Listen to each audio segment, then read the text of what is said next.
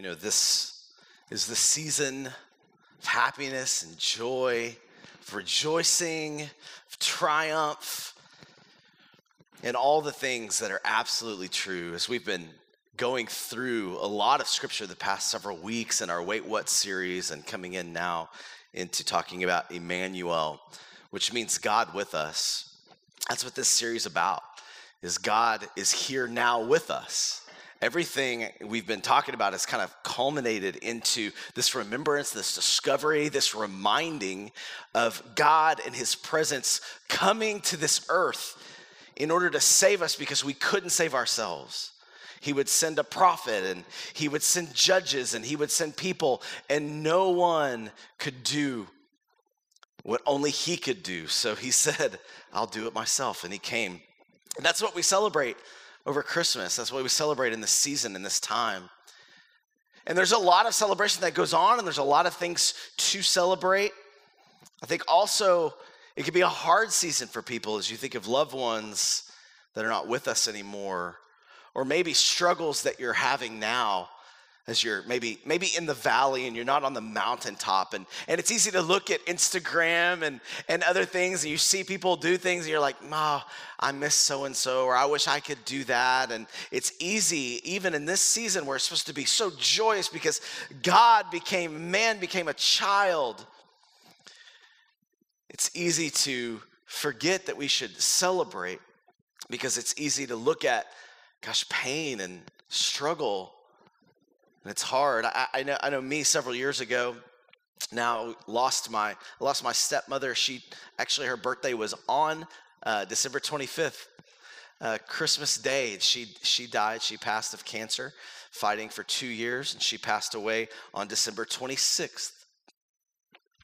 And so for our family, we have that missing link in our family where this season can be hard. And yet, with perspective, we can also look and celebrate her life and the life of Christ, and that one day we're going to be with her. You hear a lot about this season in Advent, which Advent literally means arrival. And the first Advent of the arrival of the Messiah, as the Hebrews would await their Messiah to come and save them from all of the rule of other kingdoms. And we celebrate that arrival has come. And yet, we live in the now, but not yet. We await another arrival, another Advent. And one day Jesus will come back, and no more tears and no more sorrows and no more pain. And there's a celebration, excitement that comes with it. And yet at the same time, the tension of, but right now I'm struggling. And maybe I want to talk to you, whether you're celebratory, and a lot of you love this season. I'm probably more of the Scrooge of my family. My wife is like, Christmas! Yeah, trees and lights and all this kind of stuff. And our outlets in our front of the house are not working anymore. Casey's dad is an electrician, and he couldn't even figure out what's going on. He doesn't know what I did. So we can't put lights on the house. And so we're the only, we have all these houses around us that are like the Griswolds. And then there's our dark house. Because we can't do lights. And so my wife is like, and I'm just like, we got out of that one. That's a lot of work. And so, and I love Christmas, and yet in the exponential ratio, my wife is definitely the most excited. I think we need to be reflective as well. I think there's both the celebration and the reflection. There's both the excitement, but also a little bit of maybe sorrow that we're not quite where we want to be. And again, as we see everything else, and there's joy, and every stinking commercial on TV has some kind of Christmas theme going on. I think it's easy to miss the big picture of what happened. I think with all our Hallmark movies and songs, and that we get this unrealistic and really wrong perspective of what happened 2,000 years ago when a child was born. I think it's easy to not go to the actual history and go to Matthew and Luke, who gave us accounts. In your Bible, in the New Testament, it starts with the Gospel of Matthew, and gospel means good news, and it was a person who wrote about Jesus from his perspective, and you have 4 different Gospels. So these aren't just books, these are actually narratives, these are actually historical written down facts of what Jesus did and what he was about. And in Matthew, you have one kind of explanation, which we're going to read a little bit here in a second, of who Jesus was. In Luke, you have a different perspective, and they're complementary, which we're going to talk about. They're not contradictory.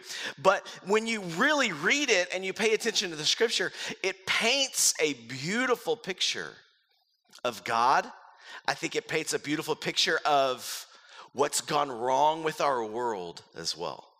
As we've been talking about and kind of building up to some of these things and talking about spiritual warfare all these few weeks and talking about things are going on that you don't see, and there's principalities and rulers, we've been talking about all that. You kind of see that as you read the scripture. If you don't read the scripture, you would think Christmas, you have like this baby boy and you have this mom and they had him in a manger. Well, what's a manger? I don't know, but it sounds cute because when I see a picture, let's look at this picture. When I see a picture of a manger, like this is like, look at that, it's all swaddled and this nice little, that's probably first century, so that's probably like a little crib or a bassinet, right?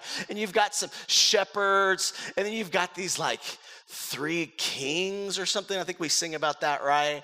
And they like bring him gifts and gold, and you'll be like, man, that's a beautiful sight. It's so pretty, so cute. And that is not the Bible at all. And I think sometimes these kind of pictures can put wrong expectations about our relationship with God and our relationship with the world, and it messes up our perspective, and I think it can easily drive us into a frustrated time instead of a celebratory time because we get a wrong picture of what happened. I want to tell the story today, kind of get a big perspective, as then we'll get more practical throughout the next couple of weeks. But what is the story of Christmas that is actually told? Again, if you look in the book of Matthew, you see Joseph's lineage and his story from his perspective. So you hear that angels approach him and all these things are happening and where he's coming from when this teenage woman he was betrothed to, which in their time they would be betrothed to somebody through their families, which means they were married, but then they didn't consummate the marriage for at least a year, and then they would have the official marriage covenant and be together. And so he finds out this little 12-year-old girl who he's betrothed to is pregnant. What would you do? Where would you be? What kind of scandalous Maury Povich type talk show? We were together, our families knew each other, and she got pregnant. And she said, she had the audacity to say, God did this. The Holy Spirit came upon me. Wait, what? Right? Excuse me? Imagine the people that would talk in the community. You've got some of those people in your family, maybe in your workplace. Oh yeah, Mary and Joseph, they were together, and then, she got pregnant, and I heard it's not even his. You imagine the stories and the scandal you would have to go through at that time. And it's not just this pretty little picture of Jesus coming and wrapped in swaddling, beautiful blanket, Egyptian cotton. It's a picture of God being with us, and yet hardship happens.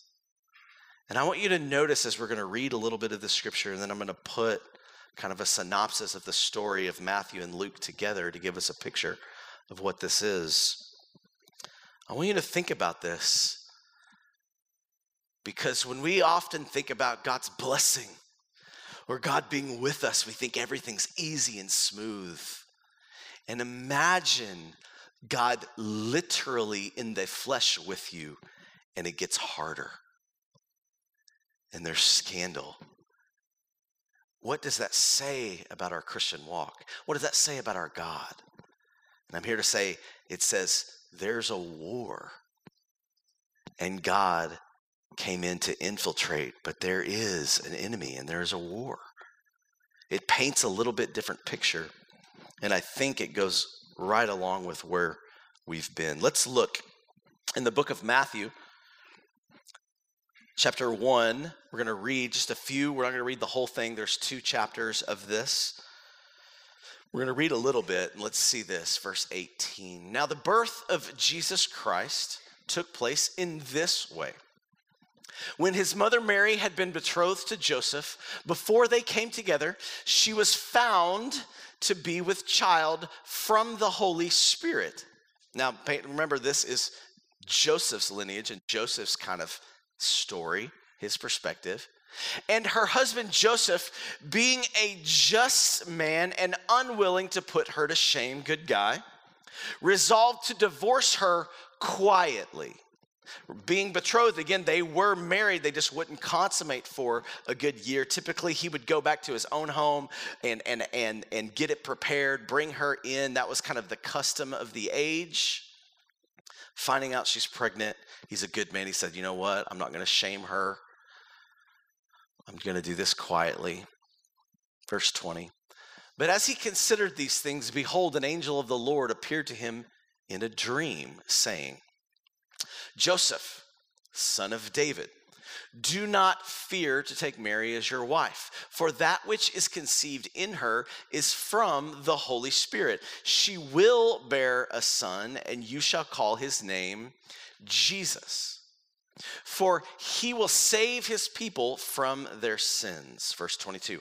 All this took place to fulfill what the Lord had spoken by the prophet. Okay, let's stop here for a second. Mary says, I'm pregnant. He says, girl, I don't know, but let's do this quietly. I'm a good guy. And an angel, we've been talking about angels. We've been talking about some of these things, comes in a dream. It's interesting. His name's Joseph, and Joseph in Genesis was a dreamer. And he has this dream. The angel speaks to him and says, it's real. It's legit. This is right. And he comes back to her and he's like, all right, let's do this. And let's look at this prophet. What he says, verse 23. Behold, the virgin shall conceive and bear a son, and they shall call his name Emmanuel, which means God with us. When Joseph woke from sleep, he did as the angel of the Lord commanded him. He took his wife, but knew her not, which means they didn't consummate, until she had given birth to a son, and he called his name Jesus. A good, just man, from his perspective, this wasn't a blessing at first. Oftentimes when God blesses you or gives you a word or God is with you, it can maybe at first seem like he's not. Seem like, wait, if God is for me and with me, then why is this happening? Why in the world would God do it this way? I mean, think about this. Why? Why have to have a virgin birth? And why have to use these two people and in this way and have to supernaturally convince him instead of him just being full of faith and trusting this woman? I love the doubt in the scripture because, if I was making up this story, it would not look anything like this.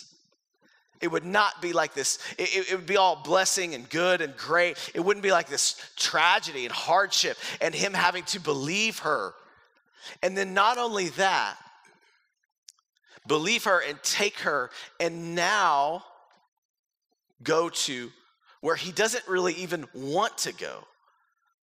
At that time, we're going to see Caesar Augustus, the Caesar at the time, who was pretty much, most people considered him God or a God of figure of some sort. And he ruled practically the whole known world. And he said, I want a census. And let's see a little bit about this story. I'm just going to read it, and I have it on the screen so you can follow along, because I want you not just to be bored, but I want you to get the bigger picture of what continues to happen. Joseph is of the lineage of King David, who was born in Bethlehem. Interesting thought, Bethlehem means house of bread. Jesus is the bread of life. The bread of life was born in the city of house of bread. The Roman Caesar in 5 BC required everyone to return to their ancestral home so that they could be counted. It really was for assessing what the people owned for the purpose of taxes. It's always about money. Because of this decree, Mary and Joseph travel to Bethlehem. We know this part. It is in the city that Jesus was born in a manger. And we see this in Luke 2, 1 through 20. On the 8th day after Jesus' birth, he's circumcised according to the law of God, which you see in Luke 22, 21. And if you go to Leviticus 12, you see why they did that and some of the understanding of the law. Wise men from the east, or magi, after seeing and following a star, almost certainly an angel, for 2 years seek Herod the Great's assistance in Jerusalem, Matthew 2, 1 through 3. The appearance of such dignitaries in a huge caravan, there weren't just 3 kings. This was a caravan of people coming into Jerusalem. It causes great concern for Herod and the city. Although Herod does not have a clue of where the Messiah was to be born, he asked the priests and scribes if they knew. Verse 4. Jesus is brought to Jerusalem's temple after 40 days of purification. So he's born, he's brought to the temple as required by law, again, Leviticus 12, to be presented before God. His parents make an offering to the temple of 2 young birds. It is also during their visit to the temple that a priest named Simeon prophesied about his mission in life and blessed his parents. Before Mary and Joseph leave the temple, a woman named Anna, a widowed prophetess who lived in the house of God, blesses them as well in Luke 2, 36 through 38. So this is the timeline. The family then returns to Bethlehem. The priests and scribes inform Herod that the Christ would be born in Bethlehem. This is in Matthew 2, 5 through 6. Herod encourages the Magi to find the Christ child, feigning he wants to worship him as well.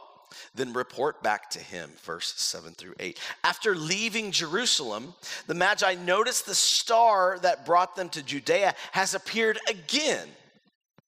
So it came, astrologists, they knew it. They went to that area and then it left and it came back. It leads them directly to the house, not a manger, where they find Mary and Jesus. Finding them in a home, they offer their gifts of gold, frankincense, and myrrh, as the story goes, Matthew 2, 9 through 11. The Magi, after being warned in a dream, do not return to Jerusalem to report back to Herod. An angel tells Joseph, in a dream to flee to Egypt after the wise men leave Bethlehem, because Herod will soon want to kill his child. Herod the Great was not seeking to worship Jesus, but saw Christ as a potential rival to his throne. He wanted to know the exact location of where Jesus was born in order to kill him. Herod flies into a rage when he discovers the Magi are not coming back to Jerusalem to give him the information he wants. Verse 16. He then orders the cold-blooded murder of all Bethlehem area and really the whole region. It says males 2 years old and younger, verses 16 through 18. After Herod dies in early 4 BC, an angel again appears to Joseph in a dream. This is like the 4th time. Joseph doesn't know how to hear God, so angels just constantly appear to him and tells him it's safe to return to Israel. Matthew 2, 19 through 21. Joseph, after arriving in Judea, discovers Herod Archelaus now reigns in that area. Fearful of going back and living in Bethlehem, Joseph is instructed in a dream to go to Galilee. The family makes the long trip and goes back to living in Nazareth. Now, give me a hand, and I say give me a hand, and most people don't do it. If you've had a baby, anybody had a baby? Guys, you're not allowed to raise your hand. You helped, but the good part. Now, how many had a hard time with that baby when they were first born? Maybe a rough birth. I know me, our first child, me and Casey, were 23 years old. Yeah, I know. That's why we have a 15-year-old now. Do the math. And we were married. We'd been married 2.5, almost 3 years. Found out we were pregnant. The first thing I did was take a bath. And I was like, I'm 23. I've got a baby on the way. What am I doing with my life? And we, just a few weeks into the pregnancy, found out she had some bleeding. And they were concerned about the baby. And it was just kind of like one of those things. What are you going to do? How are we going to, do we know what's going to happen? And we just prayed, and we're sitting here going, God, this is our first baby. And we were in ministry. We were youth pastors, worship leaders at a church in Abilene, Texas. And we were just like, okay, God, we're so excited having this baby. And then we find out that we're not sure if he's going to be completely formed. We're not sure what's going to happen. And the doctors weren't sure. And so our pregnancy started with that little bit of fear, and just like, okay, God, this was supposed to be celebratory. This was supposed to be awesome. And we're afraid. Like, we're pastors and we're doing ministry, and yet we have this trouble. Why? And yet through that we prayed, and we're reading the scripture, and you see this constantly in the scripture. Again, we have this mindset that if God is with you, everything's easy. And everything just works out. And you see those people, everything's just amazing. You're like, well, God's with them. And you see those people that are struggling, you're like, man, the devil's with them. And yet in Scripture, that's not necessarily true. And we wrapped our arms around this worship song, this Hillsong song that we just sang, and it just gave us so much peace in the midst of this fear. Well, we get to the birthplace, and as you know, I've mentioned it, my wife gained 70 pounds first baby. She's just good at that. And she loses it quick, but man, it was amazing. So we rolled her into the hospital, and she's there, and she's giving birth, and it was so hard. Our first son, his head is just gigantic. He's like mega mind, and he just would not, for any reason. I mean, we just could. They sat there 2 hours. We were this close to a C-section, but they finally were able to get the forceps, turn him, pull him out, and he's white, not screaming, not breathing, and we're just sitting there like, is this how this is supposed to be? Like, I've seen the movies, and the baby's crying, and they slap him, and I get to cut the cord, and all of these things we thought were going to happen. None of that, because they just rush him out. And my parents were in the room, and they went to go take a picture. In fact, there were 14 nurses in the room. This is how hard the pregnancy was. They're like, hey, come on, check this out, intern. And my poor wife, she's so modest. She's just like, I don't care, get this baby out of me. Not breathing, white as a ghost. And my parents go to take pictures. They're like, don't take pictures right now. And they are resuscitating him. They have to do it twice. He's running a fever because the umbilical cord was wrapped around his neck, and it choked him out. And we're sitting there like, what is going on? It was the craziest, most traumatic moment we've ever had, with all these people flooding in, trying to figure out what to do. And yet what happened was God was with us. Like, he wasn't with us so that we wouldn't have to go through anything. He was with us because we were going through things. And I can't explain it to you, because I know we've all had loss. I've had loss. But that feeling of peace where I just knew the Lord said, I've got you. And there was just this peace. I don't know why. Even on our lips, everything was like, it's going to work out. We know everything's going to be fine. And within 2 hours, he was in our arms. Jaundice. Looked like Mike Tyson got a hold of him with his head all beat up. But that's how our son entered the world. Because labor is hard. Can you imagine? I want you to get this picture. Mary not only finds out she's pregnant in this scandalous type situation, is threatened with divorce. Imagine the anxiety and the shame of everybody. And then Joseph comes around, he's like, yeah. And then they have to travel. Listen, they have to travel from, what does it say? From Nazareth to Bethlehem, which is roughly 65 miles, pregnant.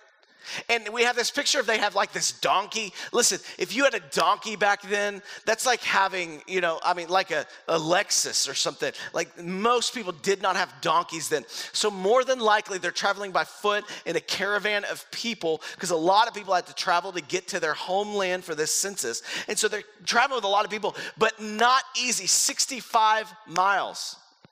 Many of you guys have a hard time driving in a car to come to church, right? You don't want to go see family because they live 10 minutes away, right? It's like, no, this is hard, right? 65 miles they had to travel. And then what happened? They get there, they had to go another 5 miles after they have the baby to Jerusalem, where the priest Simeon and Anna, we saw the prophetess, prophesy over him, they speak, they go through the rituals, they bring him back another 5 miles to Bethlehem. And then these magi come that are worshiping other gods and other things, but hear about the Most High God coming and follow this angel right to where they are. And now they're going, man, we're blessed. We've got myrrh, we've got some gold. And they're sitting here amazed. It says they're amazed at the words spoken over this baby. So God is doing supernatural things. And then they had to travel from, this is what it says, from Bethlehem to Egypt to get out of there because Herod is killing all the babies under 2 years old. You know, Bethlehem to Egypt is roughly 429 miles. Can you imagine taking a 1-year-old, less than 1-year-old, and now you're like, Lord, like you're with us. This is like your holy anointed child. We've got prophecies and we've got all these great things spoken over us. And you are here. And I mean, people are finding us through an angel, and these shepherds show up and say the angels that are singing. And you're going, I got to travel 429 miles? Walk? What is going on? See, we don't paint this picture. It's all clean and pretty.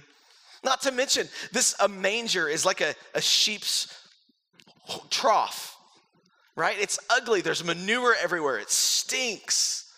It's not a pretty picture. And you're like, how does God relate with manure, hardship, traveling? Why is it God just meant kill Herod, take care of Herod? That's easy. That's easy. Why doesn't God do that? Why is this uproar to kill all of these babies? Imagine Mary taking her child to Egypt and hearing from her friends that were pregnant too, all the 2-year-olds that lost their life because of the child they're holding. And imagine the questions she's having. God, I have a firm belief that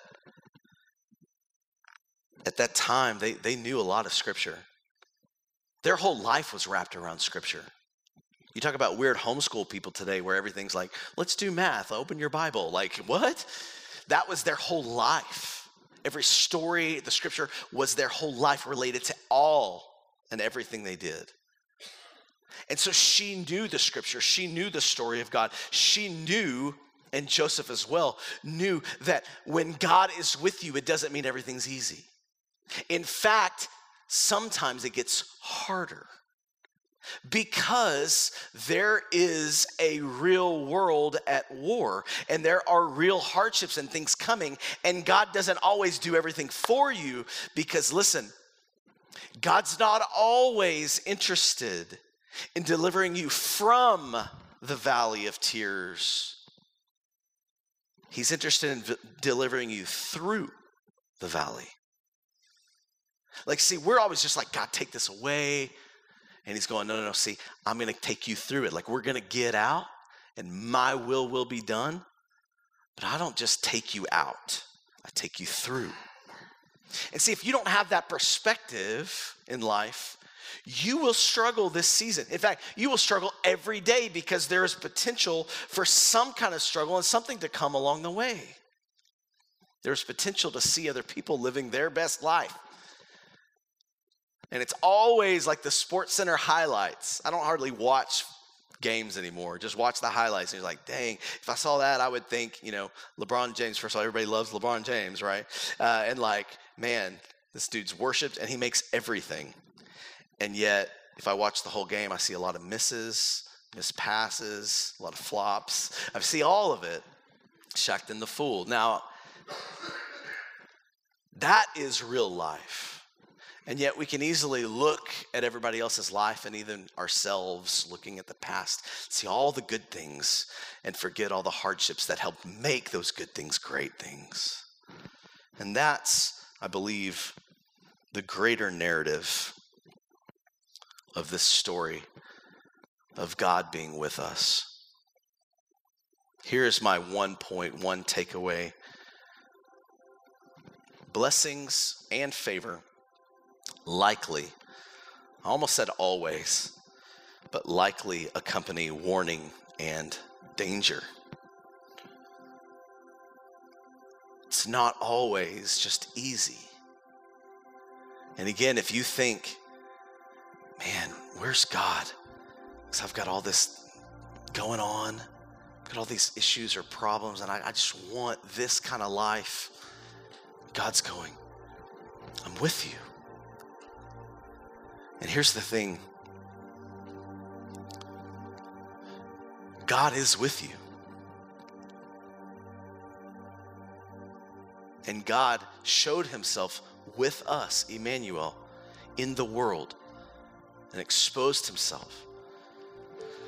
But is God in you? Is he in you? Is he living inside of you? Encouraging you, comforting you, calling you to a higher level, calling you to celebrate and be joyful for the things that you do have and the things that he is doing instead of just the hardship and the frustrations. And do you realize that God's blessing and favor accompanies warning and danger? Because there is an enemy and there is something there trying to kill, steal, and destroy you. The enemy wants to kill your witness, man. He wants to take away your right to be able to stand up for anything because you're not living it. He wants to steal your joy. He loves to steal joy by inserting hardship, trials, thoughts. And he wants to destroy your very life. But Jesus says, listen, I'm not letting him go. I've got a plan. I've got a better plan. But don't think I'm not there because it's not always supernatural. If we look at this story, we see so much supernatural dreams and angels. And I think that's a part of the Christian life. Jesus says, greater works will you do because I'm here. So you should be experiencing that as well as some danger, maybe some warnings. It's real interesting. I saw this picture. I posted it this week on Facebook because it astonished me. Go to the next slide. Mel Gibson talking to Jesus on the set. And somebody wrote, this is what it looks like when I complain to Jesus about how hard my life is.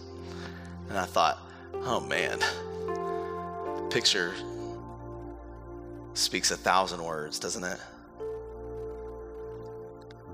What I love about this picture is, you know, in some ways it's funny and it can make you feel bad. Like, yeah, Jesus is in there bloody, like what he went through, the way he was born, the trials, who he is. And I'm sitting here going, man, you know what? That person was real mean to me this week. And he's going, really? But the second thing that's astonishing about this, and I love it as a good picture, is he's listening. And he is compassionate. He's not just going, whatever, bro. You guys know people like that. You probably had family like that. You have no idea how hard life is. You don't know what I've been through. We had dial-up internet. I mean, you know, like,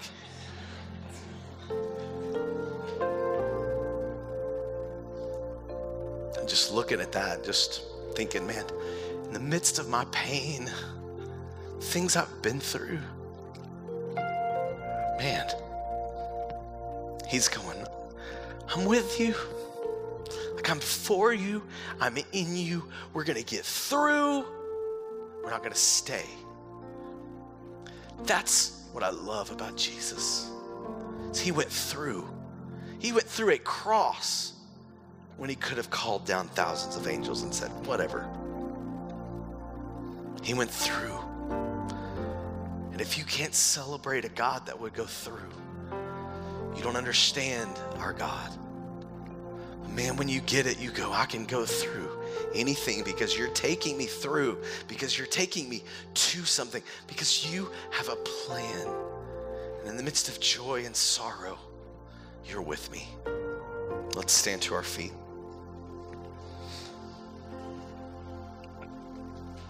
I want to encourage you as we close. We're going to worship here. I want to ask the worship team to come up, and we're going to sing this song that we sang earlier of more and more. We want more of you, God.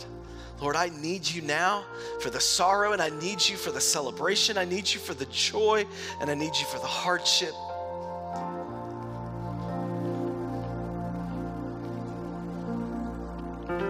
Go to the next slide. I want to encourage you. We're going to do a CLC challenge. We have a blog we call starter.com. We call it Starter because we want to help you start your day and get in the Word of God. Because the Word of God brings life. It speaks to us. It is living, the scripture says. And we're going to have this challenge on here. We're going to encourage you to go through the book of Matthew. 2 chapters a day starting tomorrow. Since we just did kind of 1 and 2, we want you to start with 3 and 4, go all the way. And then you see on Christmas Day, Tuesday, the 25th at the bottom, the last one, you'll read Matthew 1 and 2, the Christmas story. And we want to encourage you to read that with your family. Take a time. Don't just do Christmas as usual, but let's really look at the story of Jesus. We're going to have it on starter.com, which is also on our app, so you could just follow along. We might have some commentary from some of our teachers, but we want to get you in the story. We want to get you to see the big narrative and the great picture of a God who had to come and be with us to save us. Let's pray together. Father, we worship you, Lord. We ask you, God, show us more of yourself. Even as Moses would cry out, show me your glory, Lord.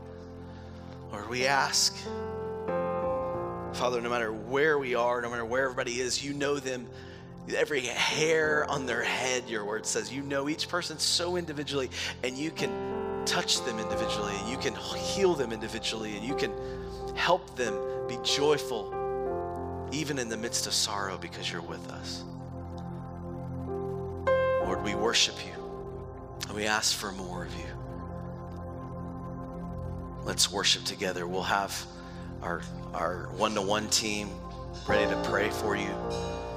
Let's just worship a God who is with us. In Jesus' name.